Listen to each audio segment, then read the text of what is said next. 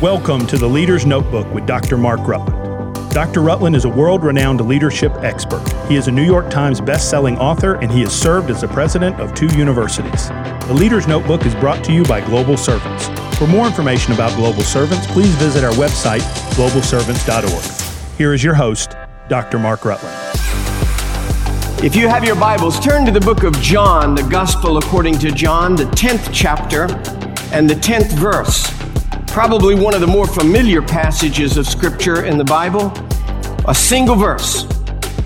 The thief, Jesus is speaking, the thief does not come except to steal and to kill and to destroy. But I am come that they might have life and that they might have it more abundantly. Let's pray together.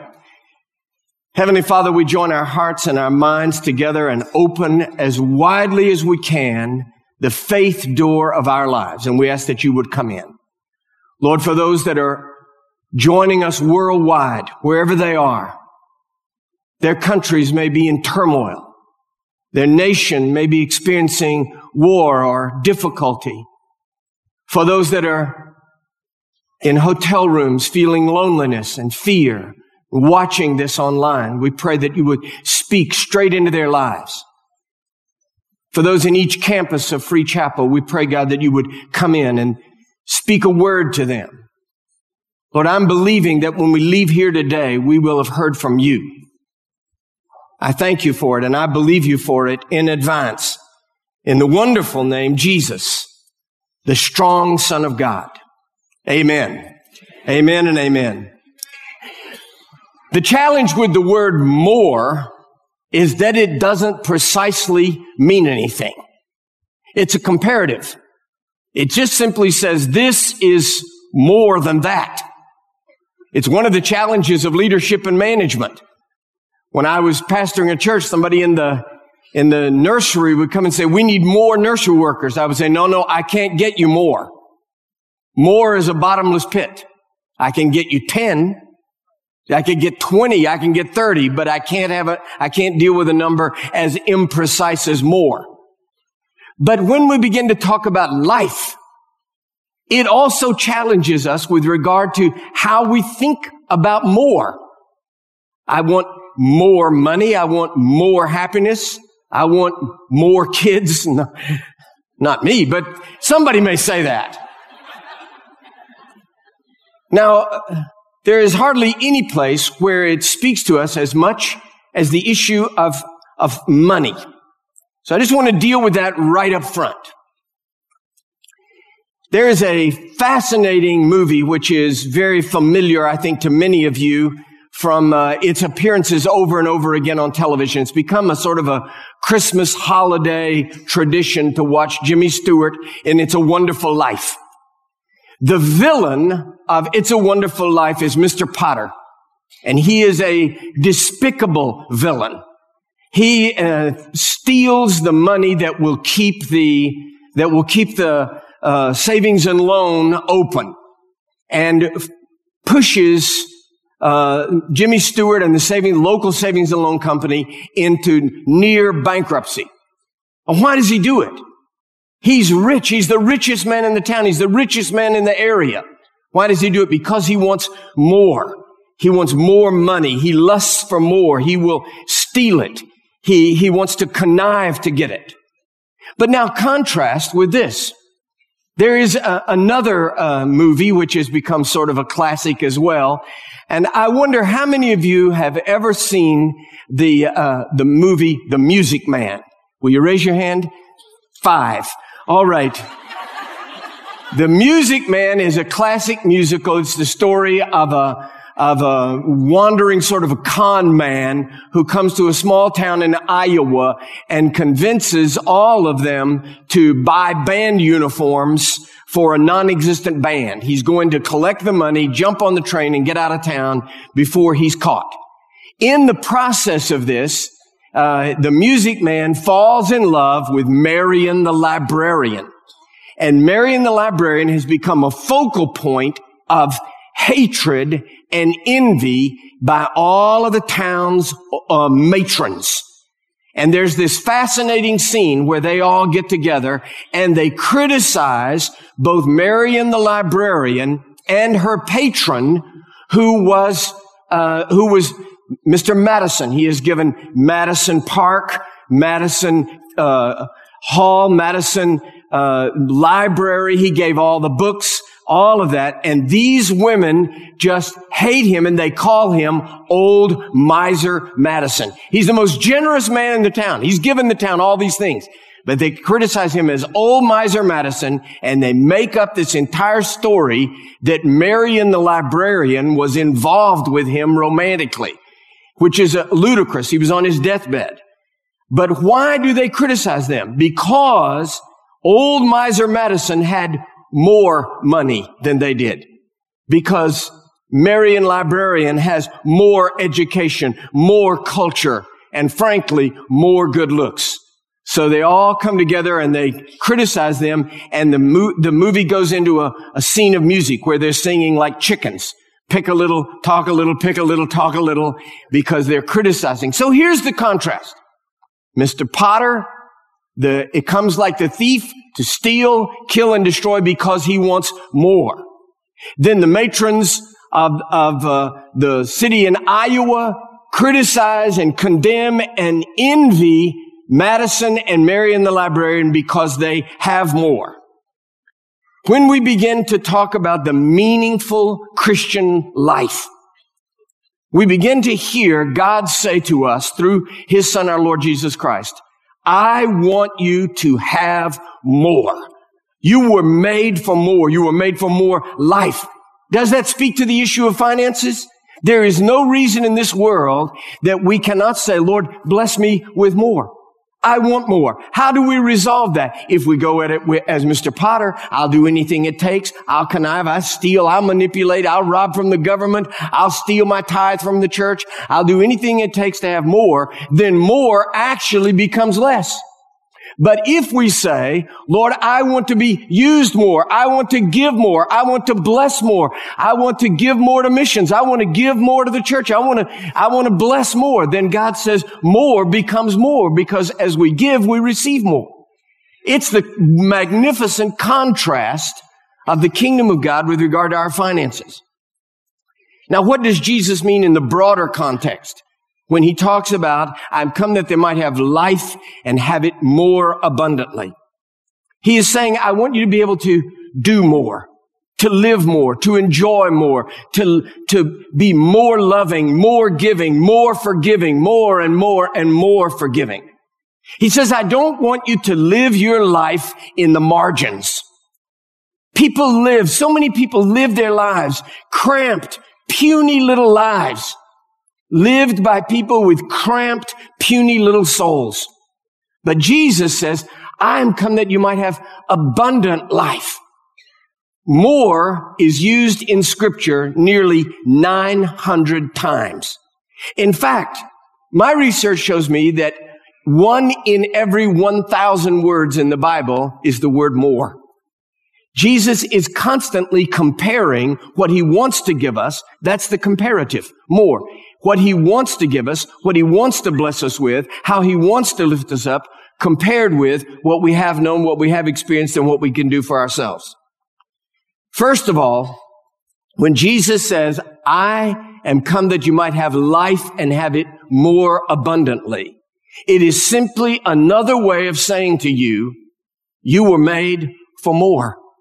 You were made for more than you've ever experienced, more than you've ever known. What are some of the categories of more? First of all, he wants to give us more destiny. But let's think about some of the persons in Scripture. Moses had heard this over and over again. When he was a slave, God said, I have more. You were made for more than this. When he was raised up to Pharaoh's palace, God spoke again. I'm going to give you more than this. Moses said, more than a palace? God said, much, much more. When he fled to the desert, God said, I'm going to give you more than this. When he took him back to Egypt, he said, I'm going to give you more than this. When he finally took him out into the desert yet again with the people, he said, God, are we going to die here in the desert? He said, I'm going to give you more. No matter where you have been in your life, God is speaking to you and saying, I have more destiny for you. I have something else for you to know. Think about David, the king, as he was a shepherd boy who came in from the sheepfold, and there was found in his house his father and all his brothers and the prophet Samuel. What is it that God spoke to David? He said to him, you were made for more. You were made for more than just keeping the sheep. You were made for more than just working on a farm. And he said, but I'm happy with this. I love my father. I love being here. And God said, yes, but you were made for more. We think about Paul the apostle, who lived his life so angry, filled with murderous rage, despised the church, hated Jesus. And he felt, I am accomplishing something. I'm doing something great. I'm persecuting the church. As he went from Jerusalem to Damascus, God knocked him off his high horse, struck him blind, and spoke to him from the sky. And basically what he said is, you were made for more. You were made for more than this. You weren't made to live in this kind of anger and bitterness and resentment and envy and strife and legalism. Think about Matthew, the tax collector, as he sat at his desk. It's one of the most remarkable conversions and calls to apostleship in the whole Bible. Jesus simply steps up to his desk, and all he says is, follow me. Follow me. He leaves his career. He leaves his fortune. He leaves his past. Because what did he hear when Jesus said, follow me? What did he hear underneath that? He heard, you were made for more. You were made for more than this. This is not the life that I have for you. I have more for you. Look, it's not just the people in the Bible either. I just had a fascinating conversation with a physician in Texas, and he told me about a man named Fidel Alvarado in a small town in Texas who just passed away, deeply honored by the whole town and indeed by the state of Texas. And I said, what made Fidel Alvarado such a hero? He said, well, he was in a car crash. As he was driving late one night, there was a car that had stopped in the middle of the road, and they didn't have any lights on. They didn't have anything. And in order to avoid hitting them, he selflessly jerked his wheel and went off of the road and into a tree, and he was left a quadriplegic. The only thing that he could do was to speak. He could speak, and he could move his right fingertips. That's all he could do. Speak and move his right fingertips. And everybody said, Fidel will just lie here for the rest of his life. He's going to be just a quadriplegic. He'll never be. And something spoke into Fidel Alvarado's mind, and he said, I was made for more. This is not the end of anything for me. This is the beginning of something. And he talked to the town fathers, and they designed a unique apparatus that went alongside his bed. It was a long panel, and it had buttons on it that would answer the telephone. And it had a microphone. And Fidel Alvarado, for 30 years, he became the volunteer dispatcher for the police, for the fire department, and for the ambulance. Everybody in that whole area that called the police got Fidel Alvarado. They had no idea he was lying in a bed, unable to move anything except his fingertips. Every police that answered an emergency, they went because Fidel Alvarado said, I was made for more. Every time the ambulance showed up to rescue somebody else, it was because a man said, I'm not destined to live in bondage to this situation. I was made for more. Every time some family had their house rescued by a fire department, it was because Fidel Alvarado said to himself, yes, this accident has happened. Yes, it's real. I can't change my circumstances, but I was made for more. I don't know what you're facing today. I don't know what you're dealing with. I don't know what the past or the sins of others or the struggles of life have done. I don't know what they've caused the walls to shrink in on you. But I just want to say this to you. If the only thing you can move is your tongue, then use it to praise God. Say, I was made for more. If you feel that life has absolutely crippled you, you feel that you can't budge, if you can't move anything but your fingertips, and you say, I can answer a phone, I was made for more. There's something I can do. There's something I can give. I was made for more, to rise above the circumstances and situations of life. Then there is more in terms of its transformational grace. I want you to get this scene in your mind. One of my favorite people in the Bible is Zacchaeus. Look up here. Do you understand why?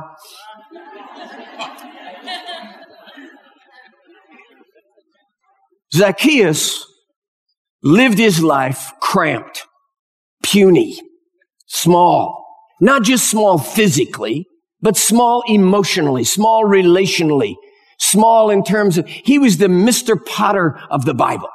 He just wanted to grasp. He wanted to hold on to everything. He had cheated and connived. He had twisted. He was the Mr. Potter of the New Testament. But something inside of him just said, I just want to see Jesus. I just want to see what he looks like. But he knew that the people didn't like him. He knew that there was no way they were going to let him press through the crowd. So he just climbed up in a tree. And Jesus passing by sees him in the tree. Now listen to what he says. Zacchaeus, come down. I'm coming to your house. I want to be in your house. But what is he saying? He's saying you were made for more than the life you know. You were made for more than sitting up in a tree. You were made for more than seeing me from a distance. You were made for more than living a life like Mr. Potter, conniving and twisting, constantly trying to get more and more and more. You're having and experiencing less and less. When Jesus eats with him that evening, as they talk and as they begin to converse, the Spirit of Jesus comes upon Zacchaeus.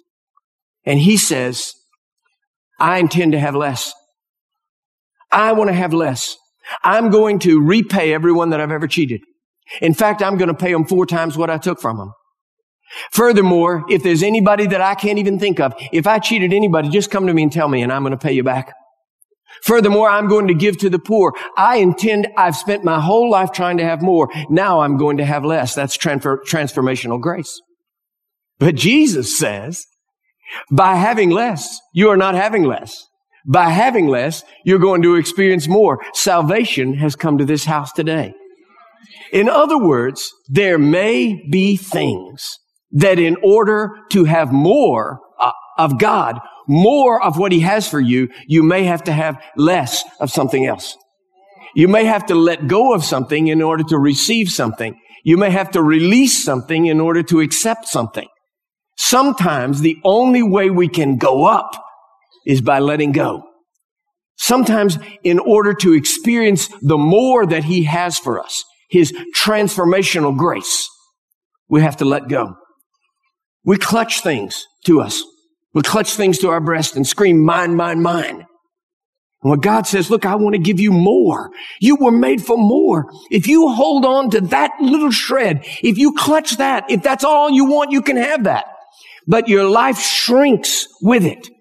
But if you will let go, He says, my transformational grace comes in, and I am come that you might have life, not just life, but more abundantly. More abundantly.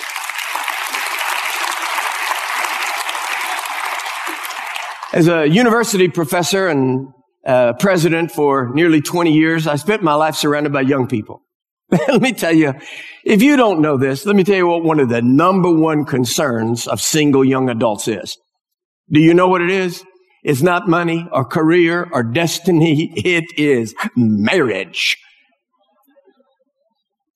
In fact, the motto of the last university of which I was the president was a ring by spring. But I counsel with so many young people who would say to me, they would actually tell me, I'm involved in a relationship with the wrong person. I know it's the wrong person. I shouldn't be dating this girl. I shouldn't be dating this guy. I shouldn't be in this relationship. I know this is not good for me. I would say, let it go. How sensible is this? Break it off. And they would say, well, I just want God to bring the right person in my life. I would say, no, He can't get the right person in your life until the wrong person. You've got to have an empty chair before God can bring somebody to sit there. But do you know what it is? You know what it is? It's a fear mechanism. It's a fear mechanism. If I break off with this guy, even though he's a selfish idiot, a nincompoop that's going to ruin my life, if I break off with him, God may not bring the new guy, the right guy, the more guy. He may not bring him by the time the prom gets here. And so therefore, I'd rather go with an idiot to the prom than go alone. And if I can just convince girls, if you would have less, you will have more.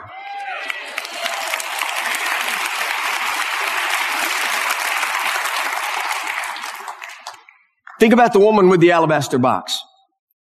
It's a beautiful story, but it is actually a story about less and more.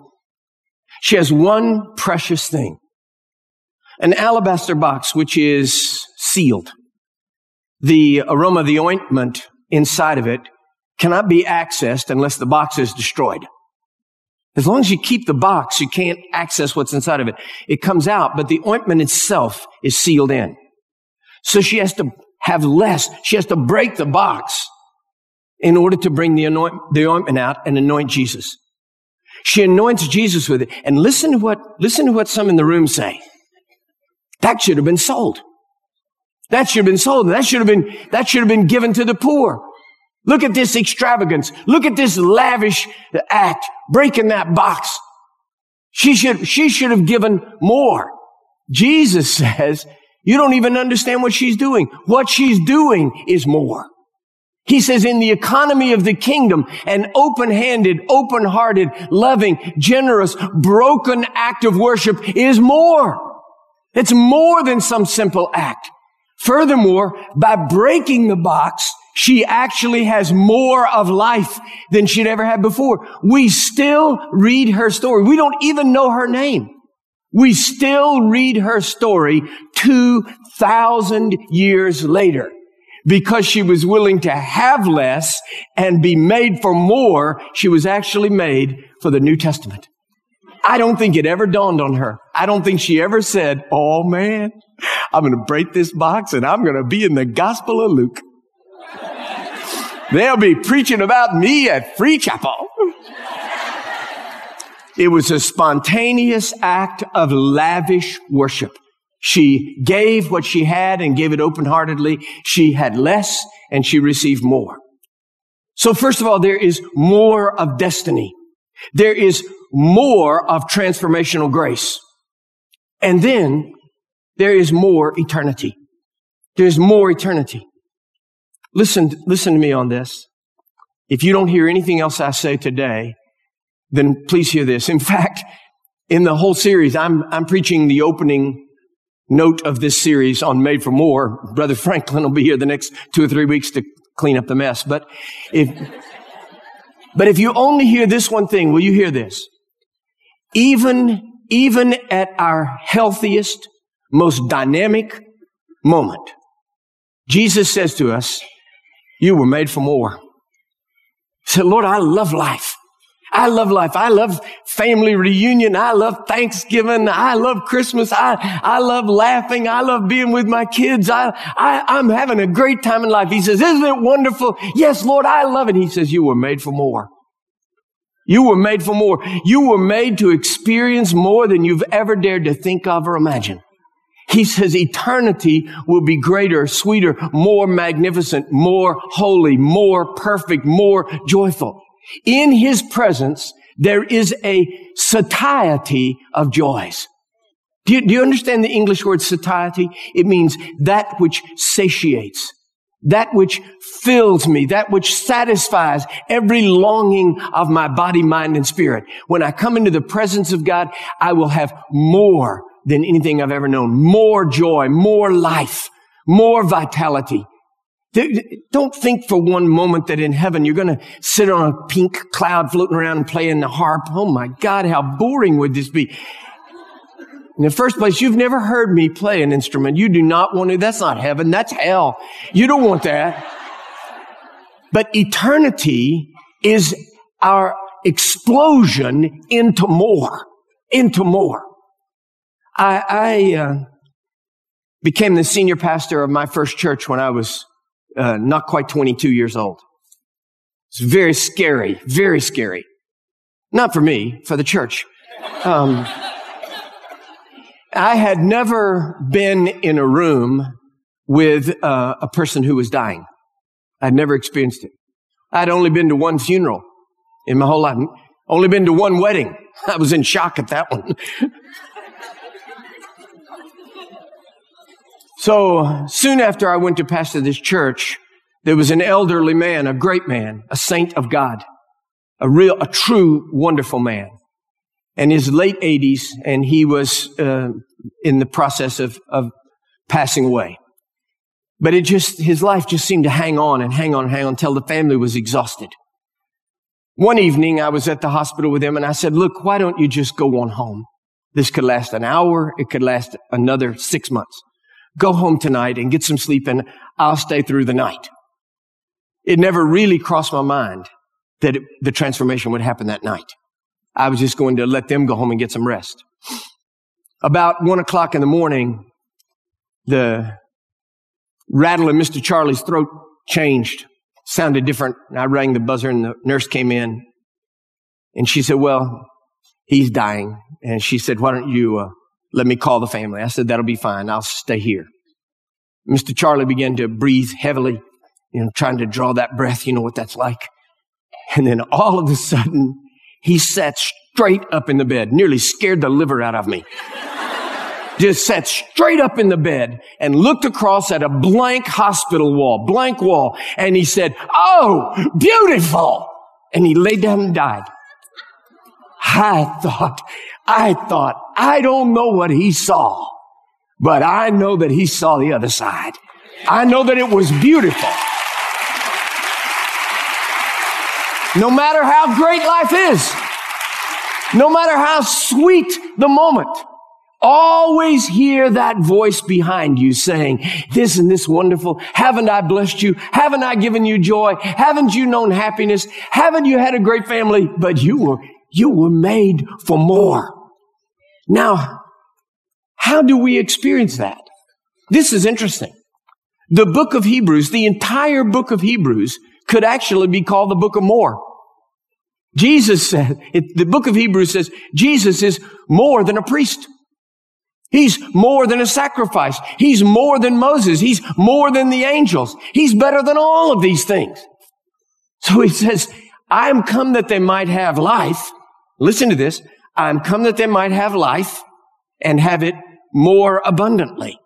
That is simply a divine redundancy. I am the way, the truth, and I am come that they might have, which is Jesus. I am come that they might have life and that they might have me more abundantly. He says, I want them to have me, the life of me, all that I do, all the blessings, all the restoration, all the transformation, all the grace, more than they've ever known. Not these tiny little shoebox lives, clutching at every moment, squeezing every penny. But I said, I want them to know extravagant love. I want them to know joyful. I want them to know the spirit of abundance, of liberty and grace. But he said, we say, Lord, how? He says, I am the way. I am the truth. I am the life. And the book of Hebrews says he is more than anything we've ever known, more than anything that religion can offer, more than the angels, more than the sacrifice, more than the temple, more than the tabernacle in the wilderness, more than Moses, more than the law. So in other words, he says, if you want more, I am more.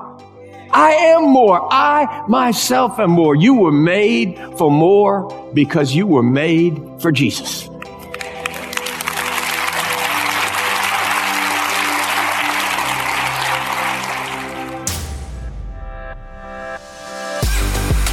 You've been listening to The Leader's Notebook with Dr. Mark Rutland. Be sure to subscribe, rate, and review today's podcast. You can follow Dr. Rutland on Twitter at Dr. Mark Rutland or visit his website, drmarkrutland.com. Join us next week for another episode of The Leader's Notebook.